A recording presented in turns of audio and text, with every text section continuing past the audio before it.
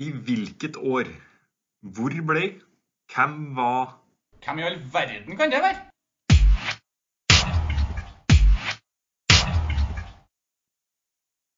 Hei, og velkommen til Idrettslinja. Mitt navn er Mats Eid Bjørseth, og som vanlig har jeg med meg min gode venn Per Asbjørn Solberg. Vi har vært gjennom quizen Den vakre rivaliseringen, og dette er del 2 av episoden. Vi går her gjennom fasiten og Per sine svar på quizen. En quiz vi anbefaler at du hører først i del 1, dersom du allerede ikke har gjort det. Men vi er gjennom, Per, og vi peiser bare rett på fasit, vi. Det gjør vi. Kjør på. I spørsmål 1 skulle jeg ha hvilken klubb Carlos Tevez gikk fra og til i 2009. En overgang som var litt omdiskutert. Ja, han var vel først i United, og jeg mener at allerede der var det litt oppstyr, fordi det var påstått at han ble hentet til West Ham omtrent som en farmerklubb. Og så gikk han til City etterpå, mener jeg, etter litt kontraktstyr der. Ja, så du går for at han signerte for City fra United, og det er helt riktig det. Han ble faktisk den første spilleren til å gå mellom de her to klubbene på hele 2000-tallet, når han gikk til City i 2009. Det her satt jo riktig nok en del, både fans og lagkamerater ble misfornøyd med det. Ja, det kan man jo forstå. Ja, jeg ble misfornøyd selv, som United-fan, så det... Men i spørsmål 2 da, så skulle vi ha den klubben som er en av to klubber som mange tyske fotballfans misliker litt, på grunn av at de ikke følger 50+1-regelen. Og det var ikke da Leipzig, men den andre av de her to klubbene. Ja, her sa jeg vel i del 1 at jeg ikke følte jeg hadde så veldig god kontroll. Jeg må nesten bare gjette litt her. Jeg lurer på om det har vært noe omstridt rundt Volkswagen i Wolfsburg, så jeg prøver meg på dem. Ja, det er et veldig godt tips det, Per, men det er dessverre feil. Ikke fullt så godt likevel. Hva sa du? Ikke fullt så godt likevel, da. Ja, men jeg skal komme litt tilbake til hvorfor du har et godt tips. Riktig svar er Hoffenheim. Da Hoffenheim møtte Leipzig i 2016, det tror jeg faktisk var første gang de to klubbene møttes i Bundesliga, så hadde Hoffenheim sine fans med noen bannere, hvor de blant annet hadde skrevet at de ønsket tronen tilbake som Tysklands mest forhatte klubb. Fordi da hadde Leipzig kommet opp og tatt over den, mente de. Grunnen til at Hoffenheim har fått lisens til å spille i Bundesliga er at eieren Dietmar Hopp har investert penger i klubben i over 20 år. Unntaket fra den 50+1-regelen, den sier nemlig at dersom en person eller et foretak har finansiert en klubb i over 20 år, så kan denne personen eller foretaket ha over 50% av eierandelen. Det er det her som gjør at Bayer Leverkusen og Wolfsburg har lisens til å spille i Bundesliga, selv om de ikke egentlig følger 50+1-regelen. Wolfsburg er jo eid av Volkswagen, som du sa, og da denne regelen kom i 1998, så hadde Volkswagen styrt klubben i over 20 år. Så det er derfor det var et brukbart forsøk, men ikke riktig da. Ikke helt på ville veier da, det får jeg ta med meg. Nei, det var resonert bra, vil jeg si. Vi skal over til Petter Northug, og hvilket selskap han på en måte gikk ut av landslaget for å gå inn i 2013. Ja, her skal vi vel da frem til Coop, som du antagelig regner som en rival av Norgesgruppen, da, for det var vel dem som sponset landslaget. Northug har jo hatt noen avtaler med Red Bull, men jeg er ganske sikker på at det er Coop vi skal frem til her.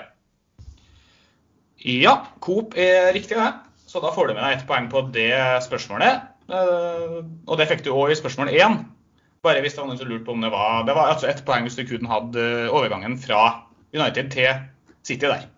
Yes. Ja.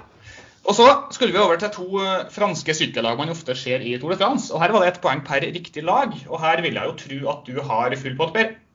Ja, her er jeg ganske sikker på at vi skal frem til France de Jeux og Arche de Serre. Fine lag som alltid bidrar til moroa i Touren, og på den franske nasjonaldagen så er det jo bruddgaranti med de lagene her. Ja, det er det jo, og det er selvfølgelig helt riktig også. Groupama FDJ heter de vel i dag, og Arche de Serre er de to lagene jeg skal frem til der, men France de Jeux, eller FDJ da, og Arche de Serre gir selvfølgelig 2 av 2 poeng på det spørsmålet. I spørsmål 5, der tror jeg ut fra det du sa sist at du har 1 av 2 mulige poeng, Per. Vi skulle frem til lagene som møtes i Battle of New York. Ja, vi har jo det ene som spiller i Madison Square Garden, New York Rangers, der Mats Zuccarello Aasen har spilt. Så var det å komme opp med et New York-lag til. Det har jeg ikke klart å komme frem til noe fornuftig forslag på, så bare gjette noe, det dropper jeg. Ja, da blir det jo 1 av 2 poeng da, for New York Rangers er selvfølgelig et av de 2 lagene. Det andre laget heter New York Islanders. Ja, dem kan ikke jeg si jeg har hørt sånn voldsomt mye om. Nei, det er jo forståelig da. Det er jeg sa Battle of New York som et navn på det her rivaleriet. Et annet, kanskje mer brukt navn, er Islanders Rangers Rivalry. Men det kunne jeg naturlig nok ikke bruke som hint i spørsmålet da. Da var vi vel ferdig med kategori 1, og vi skulle over til tennisverden i spørsmål 6. Der skulle vi ha nasjonaliteten til Roger Federer og Rafael Nadal, og vi skulle ha det kallenavnet på rivaleriet deres, som ofte brukes i blant annet media. Ja, der har vi jo Federer som er fra Sveits, og Nadal som er spansk. Og jeg tror rivaleriet kalles Fedal, rett og slett en sammensetning av navnene deres. Ja, kreativt eller ikke, det får andre bedømme, men det er i hvert fall 3 av 3 poeng på deg, Per. Deilig. Federer er sveitsisk, Nadal er spansk, og Fedal er kallenavnet på rivaliseringen mellom de 2. I spørsmål 7 så skulle vi ha 2 hoppere som delte hoppukeseieren i 05-06-sesongen, og vi skulle ha den av de 2 som vant verdenscupen sammenlagt senere den sesongen. Ja, Janne Alnen var jo god på den tiden her, og jeg lurer på om han kan ha vært involvert i noe sånt. Og så tror jeg kanskje den andre kan ha vært Thomas Morgenstern. Og så går jeg for at det var Alnen som vant verdenscupen. Ja, Janne Alnen var en av de 2 som delte hoppukeseieren, så det er 1 poeng på det. Dessverre så var det ikke Thomas Morgenstern, ikke et veldig dårlig forslag, men det var tsjekkeren Jakub Janda som delte hoppukeseieren sammen med Alnen. Det var også Jakub Janda som vant verdenscupen den sesongen, for øvrig hans eneste sammenlagtseier i verdenscupen. Han vant 5 renn i løpet av denne sesongen, inkludert nyttårshopprennet i Garmisch. Før sesongen så stod han med 1 individuell verdenscupseier, men han har ikke vunnet en eneste en etter denne sesongen. Så han har altså 1 god sesong, og da vant han hoppuka sammenlagt, og verdenscupen sammenlagt. Bra uttaling. Jeg kan ikke si jeg husker den veldig godt, selv om jeg husker jo navnet når du sier det, men her var jeg ganske sjanseløs på det. Ja, han er jo ikke en av dem som flest har hørt mest om i ettertid, naturlig nok. Han har gjort det veldig godt i en sesong, da. Ellers så har han vært middels, vil jeg si. Men 1 av 3 poeng på deg i spørsmål 7, da, Per, for Janne Alnen. Yes. I spørsmål 8 skulle vi over til en legendarisk engelsk manager som hadde et veldig sterkt rivaleri med Don Revie. Ja, der snakket vi om Forrest og i del 1, og jeg er ganske sikker på at vi skal frem til Brian Clough. Ja, selvfølgelig. Legendariske Brian Clough er helt riktig der. Og en ting som er litt artig det her da, rett etter at Clough fikk sparken Leeds, så møttes han og Don Revie til en diskusjon på TV. Jeg lurer på om det var direkte sendt også. Og for dem som ikke har sett det, så anbefaler jeg virkelig å se det intervjuet på YouTube, i tillegg til en dokumentar som er basert på det her, som heter The Damned United. Den er rett og slett en klassefilm, hvor man får innblikk i det her rivaleriet. Det var jo ganske spesielt, det er 44 dager, det hva du sa, at den var ansatt. Jeg mener det også har kommet en del historier om de 44 dagene han var Leeds-manager, og at det var en litt annerledes tid enn hva vi kanskje er inne i nå, det kan vi jo trygt si. Det kan vi, og det er jo 44 dager, er jo ikke akkurat, det var jo en manager som har vært der i 14 år eller noe sånt fra før, så 44 dager er vel ikke nok til å få satt sitt avtrykk på laget, kan vi si.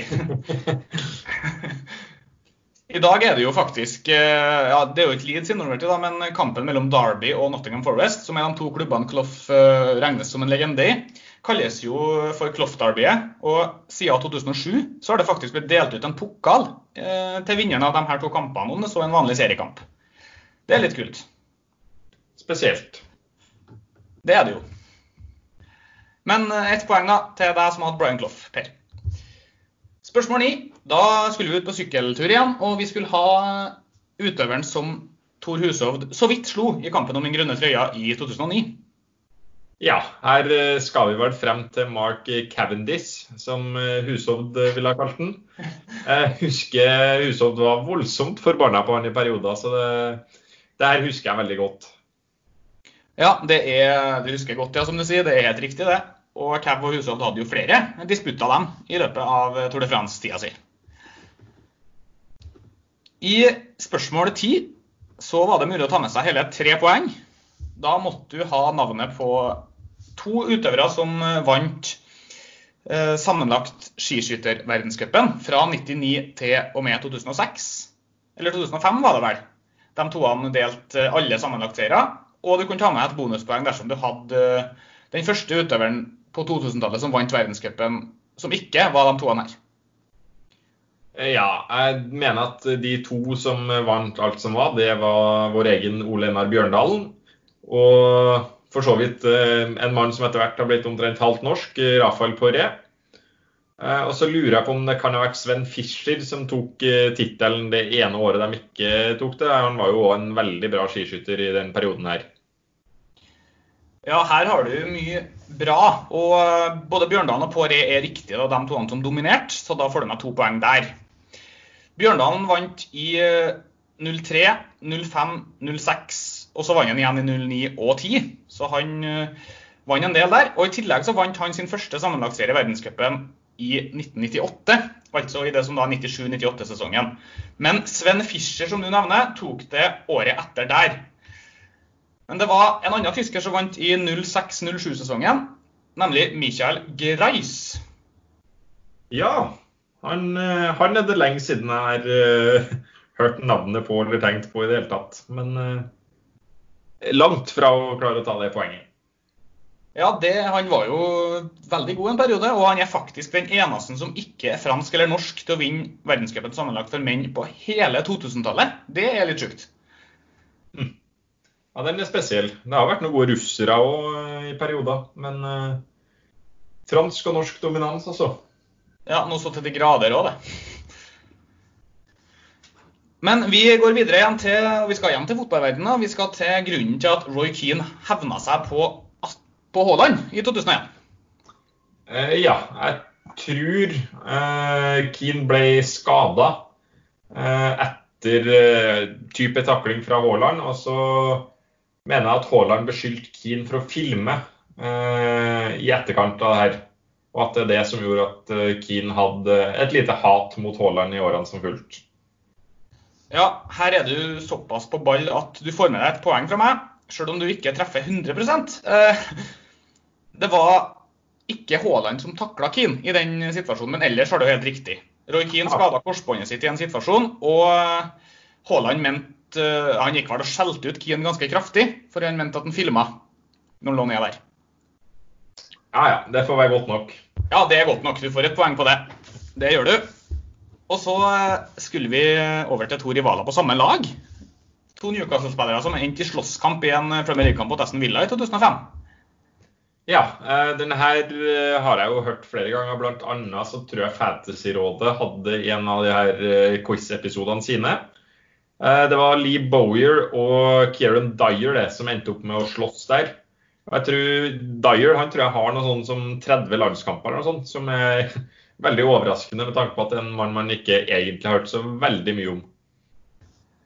Ja, det er først og fremst helt riktig begge to. Det er Lee Bowyer og Kieran Dyer, og Dyer er ganske sikker på at han har, ja, det kan godt være rundt 30 landskamper, ja.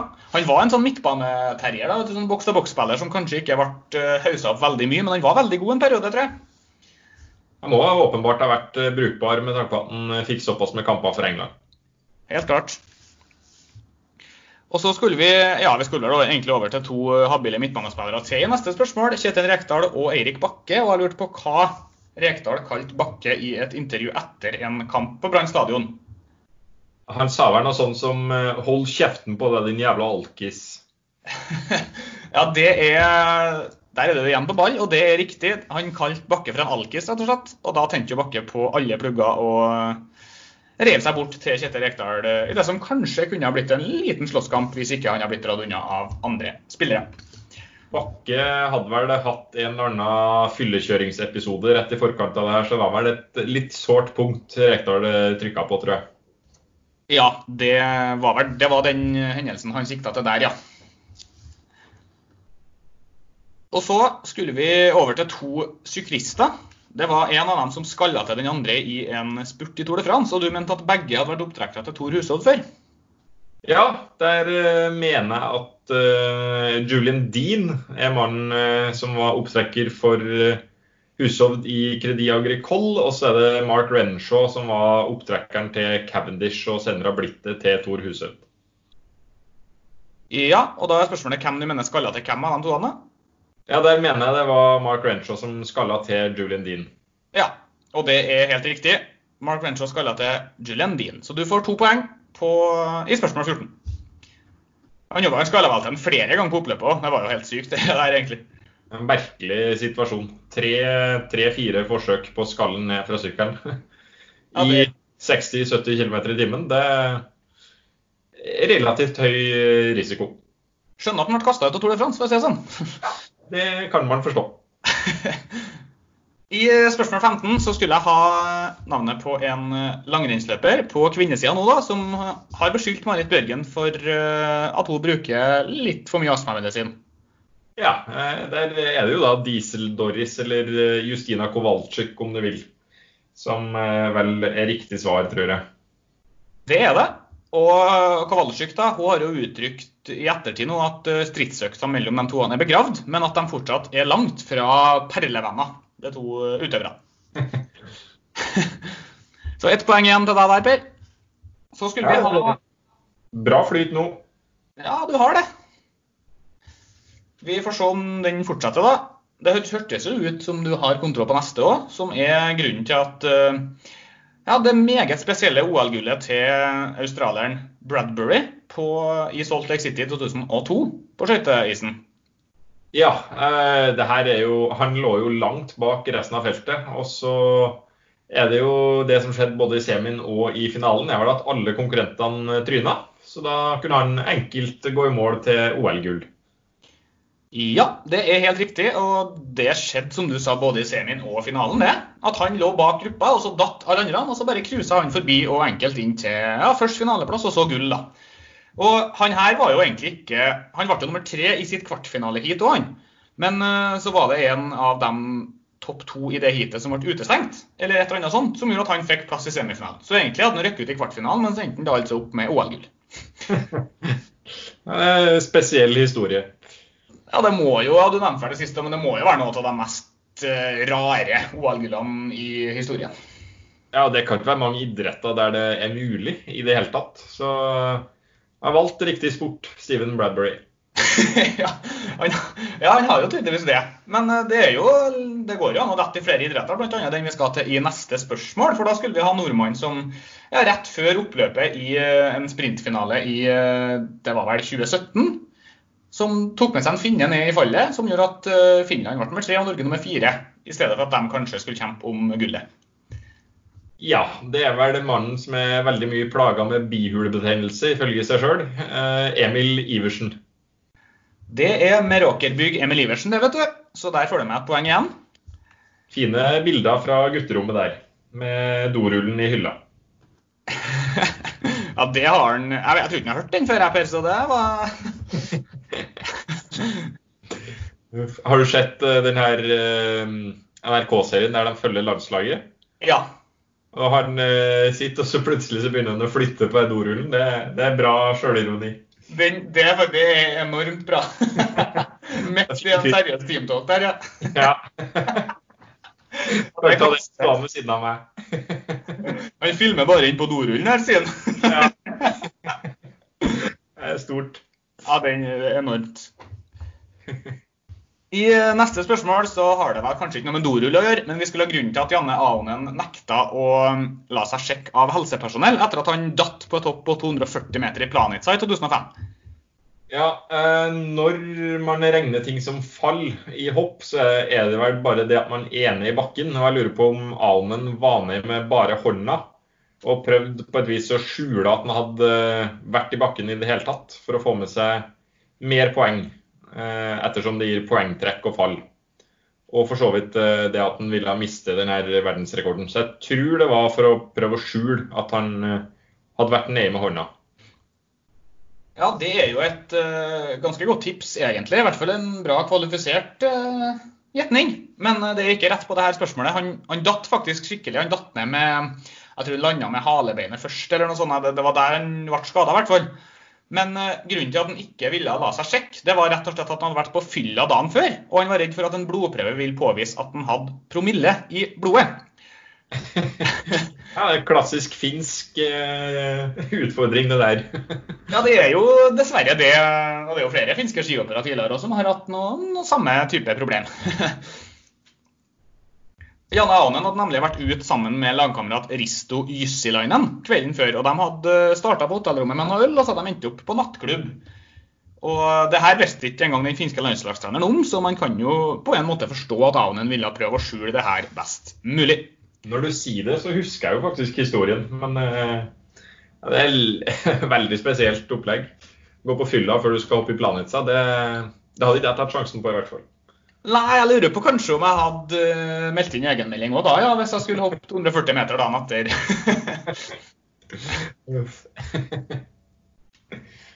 Vi skulle over til en brytekamp på fotballbanen i spørsmål 19, og to, ja, jeg kalte dem vel ikoniske fotballspillere i Norge, som endte i brytekamp i en eliteseriekamp i 2018. Ja, etter at du bekreftet tipset mitt i del 1, så er jeg jo ganske sikker på at det her var Frode Kippe og Azar Karadas. Begge er jo ferdige i eliteserien. Det kan jo se ut som Karadas skal fortsette å spille på ganske bra nivå fortsatt, for han har vel fått tilbud om å spille Obos nå. Ja, han har vel fått tilbud fra Øygarden, den nyoppstartet, eller det er jo gamle Ness Sotra da, ikke det? Jo, jeg mener det.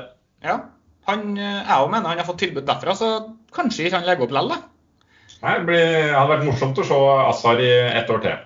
Ja, han er jo en klassespiller og klassefyr, han. Fantastisk den matchen mot Inter, blant annet i Champions League når han var i Rosenborg. Ja, det må være Karadas sin beste kamp i karrieren. Kan ikke være langt unna i hvert fall. Nei. Men var det 1 eller 2 poeng på den her? Der er det 1 poeng per riktig spiller, og du får med 2, fordi at det er Karadas og Kippe som er riktig. Deilig. Ja, da er du tilbake på rett spor etter å bomme i forrige oppgave. Den neste vil jeg jo tro at du har da. Det er jo, ja, vi skal tilbake til da Rosenborg feiret seriegull på en måte sammen med fansen som gjorde at det ble litt blust i media etterpå. Hva sang egentlig opp da Alexander Lund Hansen til sammen med fansen? Hate Molde by. Det ville vel ikke vært så veldig stort problem hvis det ikke hadde vært noe media til stede, men her ble det jo litt oppstyr, og hat på en fotballbane er kanskje ikke helt det samme som ellers, men det ble det jo det tilfellet her, og masse medieoppslag i ettertid, og Lund Hansen var jo litt uheldig etter ut. Egentlig han er helt typen til å normalt sett havne i sånt oppstyr. Det tror jeg ikke jeg heller, og det med fotballhat og alt det der, det er jo sjukt at folk reagerer på det, ikke det da? Jeg synes det var spesielt når det kom kronikker om barn som blir mobba fordi de er fra Molde. Om det tilfellet, så er jo det selvfølgelig veldig, veldig trist. Men at man synger sånne ting på en fotballstadion, det tror jeg nesten man bare må tåle. Ja, man klager jo på at supporterkulturen i Norge ikke er på nivå med mange andre land, men hvis vi ikke tåler sånt, så spørs det om vi i hele tatt kommer i nærheten. Du kan jo spørre Morshaga Bakenga om hva som har blitt ropt motsatt vei, for eksempel, så er det jo ikke bare det å hate Molde by som har blitt uttrykt på norske fotballstadioner. Absolutt ikke, og noe er jo selvfølgelig over grensa også, da, så naturlig nok, men akkurat det finnes ting som er ganske langt over grensa. Ja, men det er i hvert fall viktig at det var hate Molde by som var det Lund Hansen sang opp til. Da er vi inne i de 5 siste spørsmålene hvor det går an å ta med seg litt flere poeng. Og det første spørsmålet der var jo hvilke 2 store argentinske lag fra hovedstaden som er de 2 desidert største. Og der skulle jeg også ha hovedstaden i Argentina, så vi kan jo ta med seg 3 poeng der. Ja, det er jo de 2 lagene er vel River Plate og Boca Juniors. Og Byen Buenos Aires, som vel ligger på Rio de la Plata, som har gitt navnet til River Plate. Ja, der tar du med deg full pott, Per. Det River og Boca, eller River Plate og Boca Juniors da, som de fulle navnene, og hovedstaden heter Buenos Aires. Det for øvrig River som har flest seriegull med sine 36, 2 foran Boca. Har du forresten sett dokumentaren om Boca Juniors på Netflix, Per? Nei, det har jeg faktisk ikke gjort, men jeg får jo kanskje sette av litt tid til å gjøre det.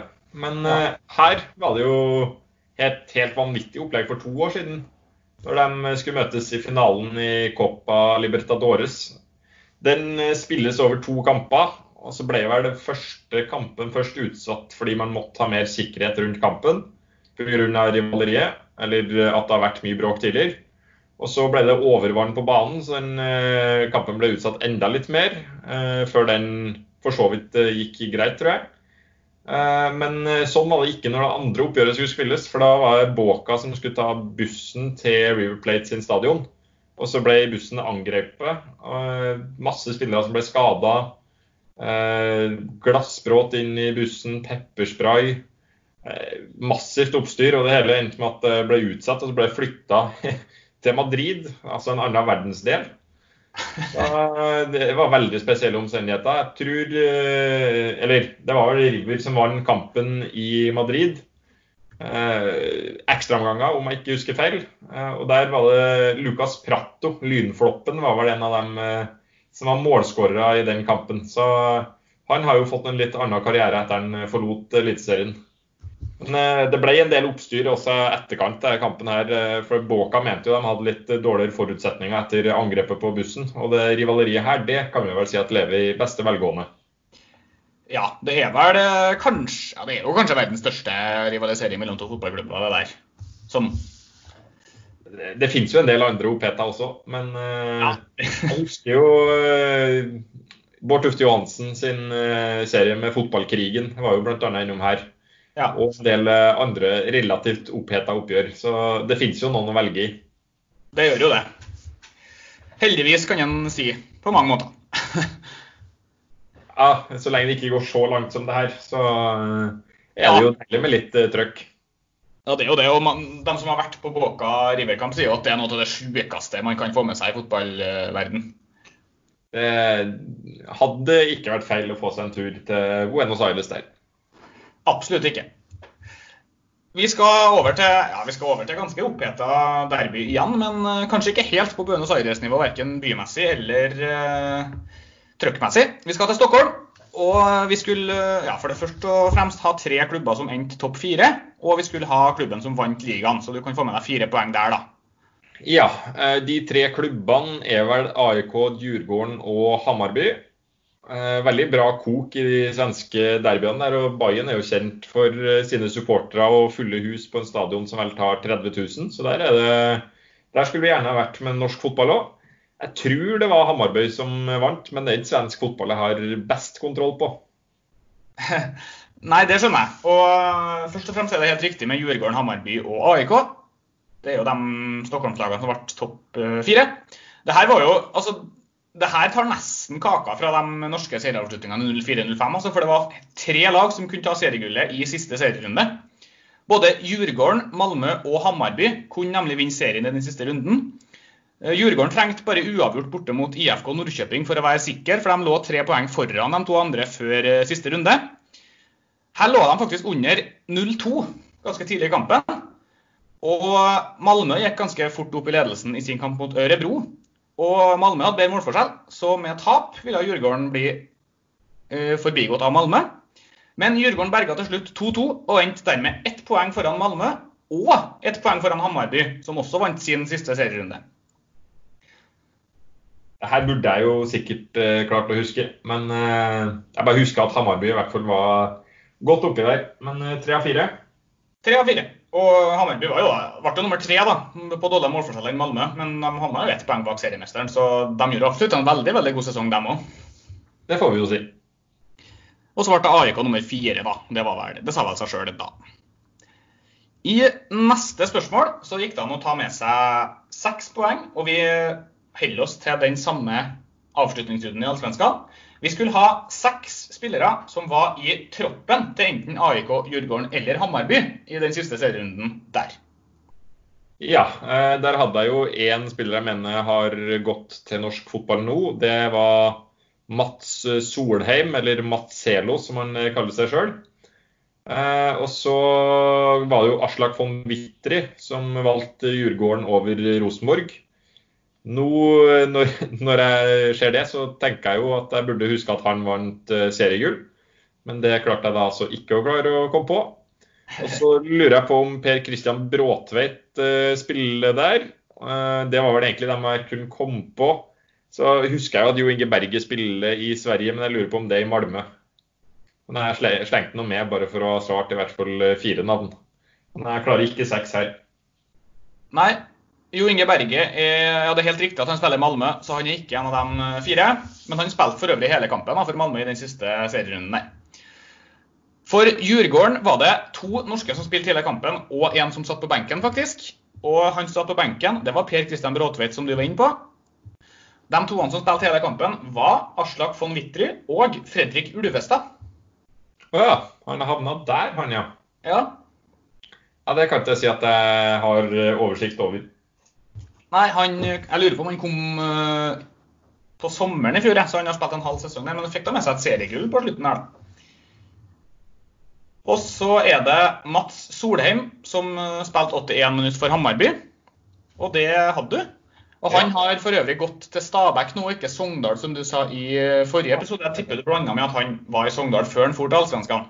Ja, det kan stemme. Og de 2 siste da, de startet for AIK, og det er kanskje den mest ukjente av dem her, Daniel Granli. Og det er, en jeg er litt overrasket over at du ikke tok egentlig, Tariq Elionussi. Ja, Daniel Granli, ja. Han var i Stabæk. Ja, det tror jeg. Tariq burde jeg jo ha tatt selvfølgelig, men svagt. Ja, men du får da altså med 3 poeng der da, for Aslak von Witry, Mats Solheim og Per Christian Bråtveit. Så 3 av 6 da. Ja. Så er det spørsmål 24, og der skulle jeg ha de 4 som har vunnet ferskast seriegull, som er fra dagens fylker Oslo og Viken. Det blir vel en fin oppsummering av det spørsmålet. Ja, der har vi jo Vålerenga, og så har jo Stabæk vunnet på 2000-tallet, Strømsgodset har gjort det, og så tror jeg Lillestrøm vant et av de siste seriegullene før Rosenborg startet sin rekke. Var inn på Moss, Fredrikstad og Lyn nå, men det tror jeg er lenger tilbake i tid, så endte på de 4 første jeg nevnte der. Ja, og da har du 4 av 4 poeng da, for det er Strømsgodset da, som sist vant i 2013, så er Stabæk som vant i 2008, Vålerenga i 2005 og Lillestrøm i 1989. Moss vant for øvrig i 1987, så de var ikke langt unna å komme på lista her. Nei, for der var jo, Eggen var jo trener der før han gikk til Rosenborg, og så startet den rekka til Rosenborg litt etter. Og da husker jeg at, eller, jeg mener å ha lest i hvert fall da, at Lillestrøm har vunnet et inni her, for jeg kan jo ikke si jeg husker så veldig mye fra før jeg ble født. Men jeg har jo kontroll på det i hvert fall. Ja, nei, Lillestrøm vant vel, jeg lurer på om de vant enda et, like før Moss der, så de var gode på tida der. Da har vi jo faktisk kommet til dagens siste spørsmål, kanskje det vanskeligste også. Det var 6 lag jeg skulle ha, som røyk i gruppespillet i Champions League i inneværende sesong, men som er fra hovedstaden i sitt land. Ja, det første som slo meg her var Ajax, som jo gjorde det veldig bra i fjor, men som røyk i år. De havna jo, jeg tror de tok 10 poeng, men fortsatt røyk ut. Så de var i en gruppe der det var 3 lag som skilte seg ut, gjorde det bra. Benfica mener jeg var i Lisboa i høst, og da var de involvert i Champions League, og jeg tror ikke de klarte å komme seg videre. Så har vi Galatasaray, og så har jeg skrevet ned Olympiakos, Røde Stjerne og Lokomotiv Moskva som mine siste 3 her. Ja, og da har jeg, hvis ikke jeg tar helt feil her, så har du 4 av 6 riktige. Jeg skal gå gjennom fasiten her, så får du korrigere meg om jeg tok feil. Ja. Men vi starter med dem noe riktige da. Ajax selvfølgelig, de er fra Amsterdam i Nederland. Selv om noen vil påstå at Haag er hovedstaden, fordi alle ambassader og regjeringen og parlamentet sitter der, men det er da altså Amsterdam som er den offisielle hovedstaden i Nederland. Så det Benfica helt riktig. De fra Lisboa i Portugal, ja. Lokomotiv Moskva hadde du vel. Og du hadde Røde Stjerne fra Beograd i Serbia. De to du fikk feil på da Olympiakos. Jeg trodde helt ærlig og oppriktig selv at de var fra Aten, men med litt nærmere research før vi gikk på sending her, så fant jeg at de var fra en liten by, eller jeg vet ikke om den er så liten da, men en havneby som heter Piraeus, som ligger sør-vest for Aten. Og vi gikk jo på en klassisk hovedstadssmell her da, med å tenke at Istanbul er hovedstaden i Tyrkia. Det er Ankara. Det er Ankara, så Galatasaray er heller ikke med på den lista. Men jeg mener de røker gruppespillet, så sånn sett det jo riktig på en måte da. Ja, men klassisk smell. Det er jo det. Det burde klare å unngå. Ja. Gjerne det. Jeg kan lese opp eller de toene som du ikke hadde da. Det var i hvert fall Dinamo Zagreb og Slavia Praha fra henholdsvis Kroatia og Tsjekkia da. Ja, 2 lag med navnet på hovedstaden i klubbnavnet, ja. Flott det. Ja. Sterkt jobba. Så de 6 da var altså kort oppsummert Røde Stjerne, Dinamo Zagreb, Lokomotiv Moskva, Slavia Praha, Benfica og Ajax. Ja. 4 av 6 poeng på deg da, Per. Det er jo brukbart. Ja da, det er godkjent. Da er vi gjennom quizen da, og da gjenstår det vel egentlig bare å telle opp poeng. Hvordan synes du det gikk, du, Per? Nei, jeg synes jo det har gått ganske greit. Når vi holdt på i del 1, så hadde jeg egentlig ikke noe sånn kjempegod feeling, men når vi har gått gjennom fasiten her, så har det jo gått ganske ålreit. Prøvd å summe litt underveis, og hvis jeg ikke tar feil, så jeg havnet på 42 poeng. Det var 54 mulig, var det? 54 er maksimal poengsum, ja. Ja, så da får man jo si at 42, det er jo godkjent. Ja, absolutt. Det er bra levert, det. Og så får vi jo gjerne høre om det er noen lyttere som har slått deg. Eller uansett egentlig hvilken poengsum folk er inne på. Så får vi håpe at folk synes den her var kanskje hakket mindre vanskelig enn den forrige, som vi har fått litt tilbakemeldinger på at kanskje var litt hard. Ja, det var i tøffeste laget når vi skulle gjennom juksidretten. Men her tror jeg vi havnet på noe som er overkommelig for ganske mange. Ja, vi får håpe det. Men vi skal vel i ilden igjen neste uke, Per, og har du bestemt deg for hva temaet skal være da? Du, der har jeg ikke tenkt meg om. Og det har jeg jo fortsatt ikke klart, men jeg har en del alternativ i tankene. Så vi får kanskje legge det ut i sosiale medier når vi har tema på plass. Ja, vi får gjøre det da. Vi spiller jo såpass tidlig nå at det er jo en stund til den her skal slippes også, så vi rekker å få det til da. Jeg har litt betenkningstid på meg. Ja. Men da er det vel egentlig bare å si takk for nå da. Ja, takk for i dag. Så snakkes vi. Det gjør vi.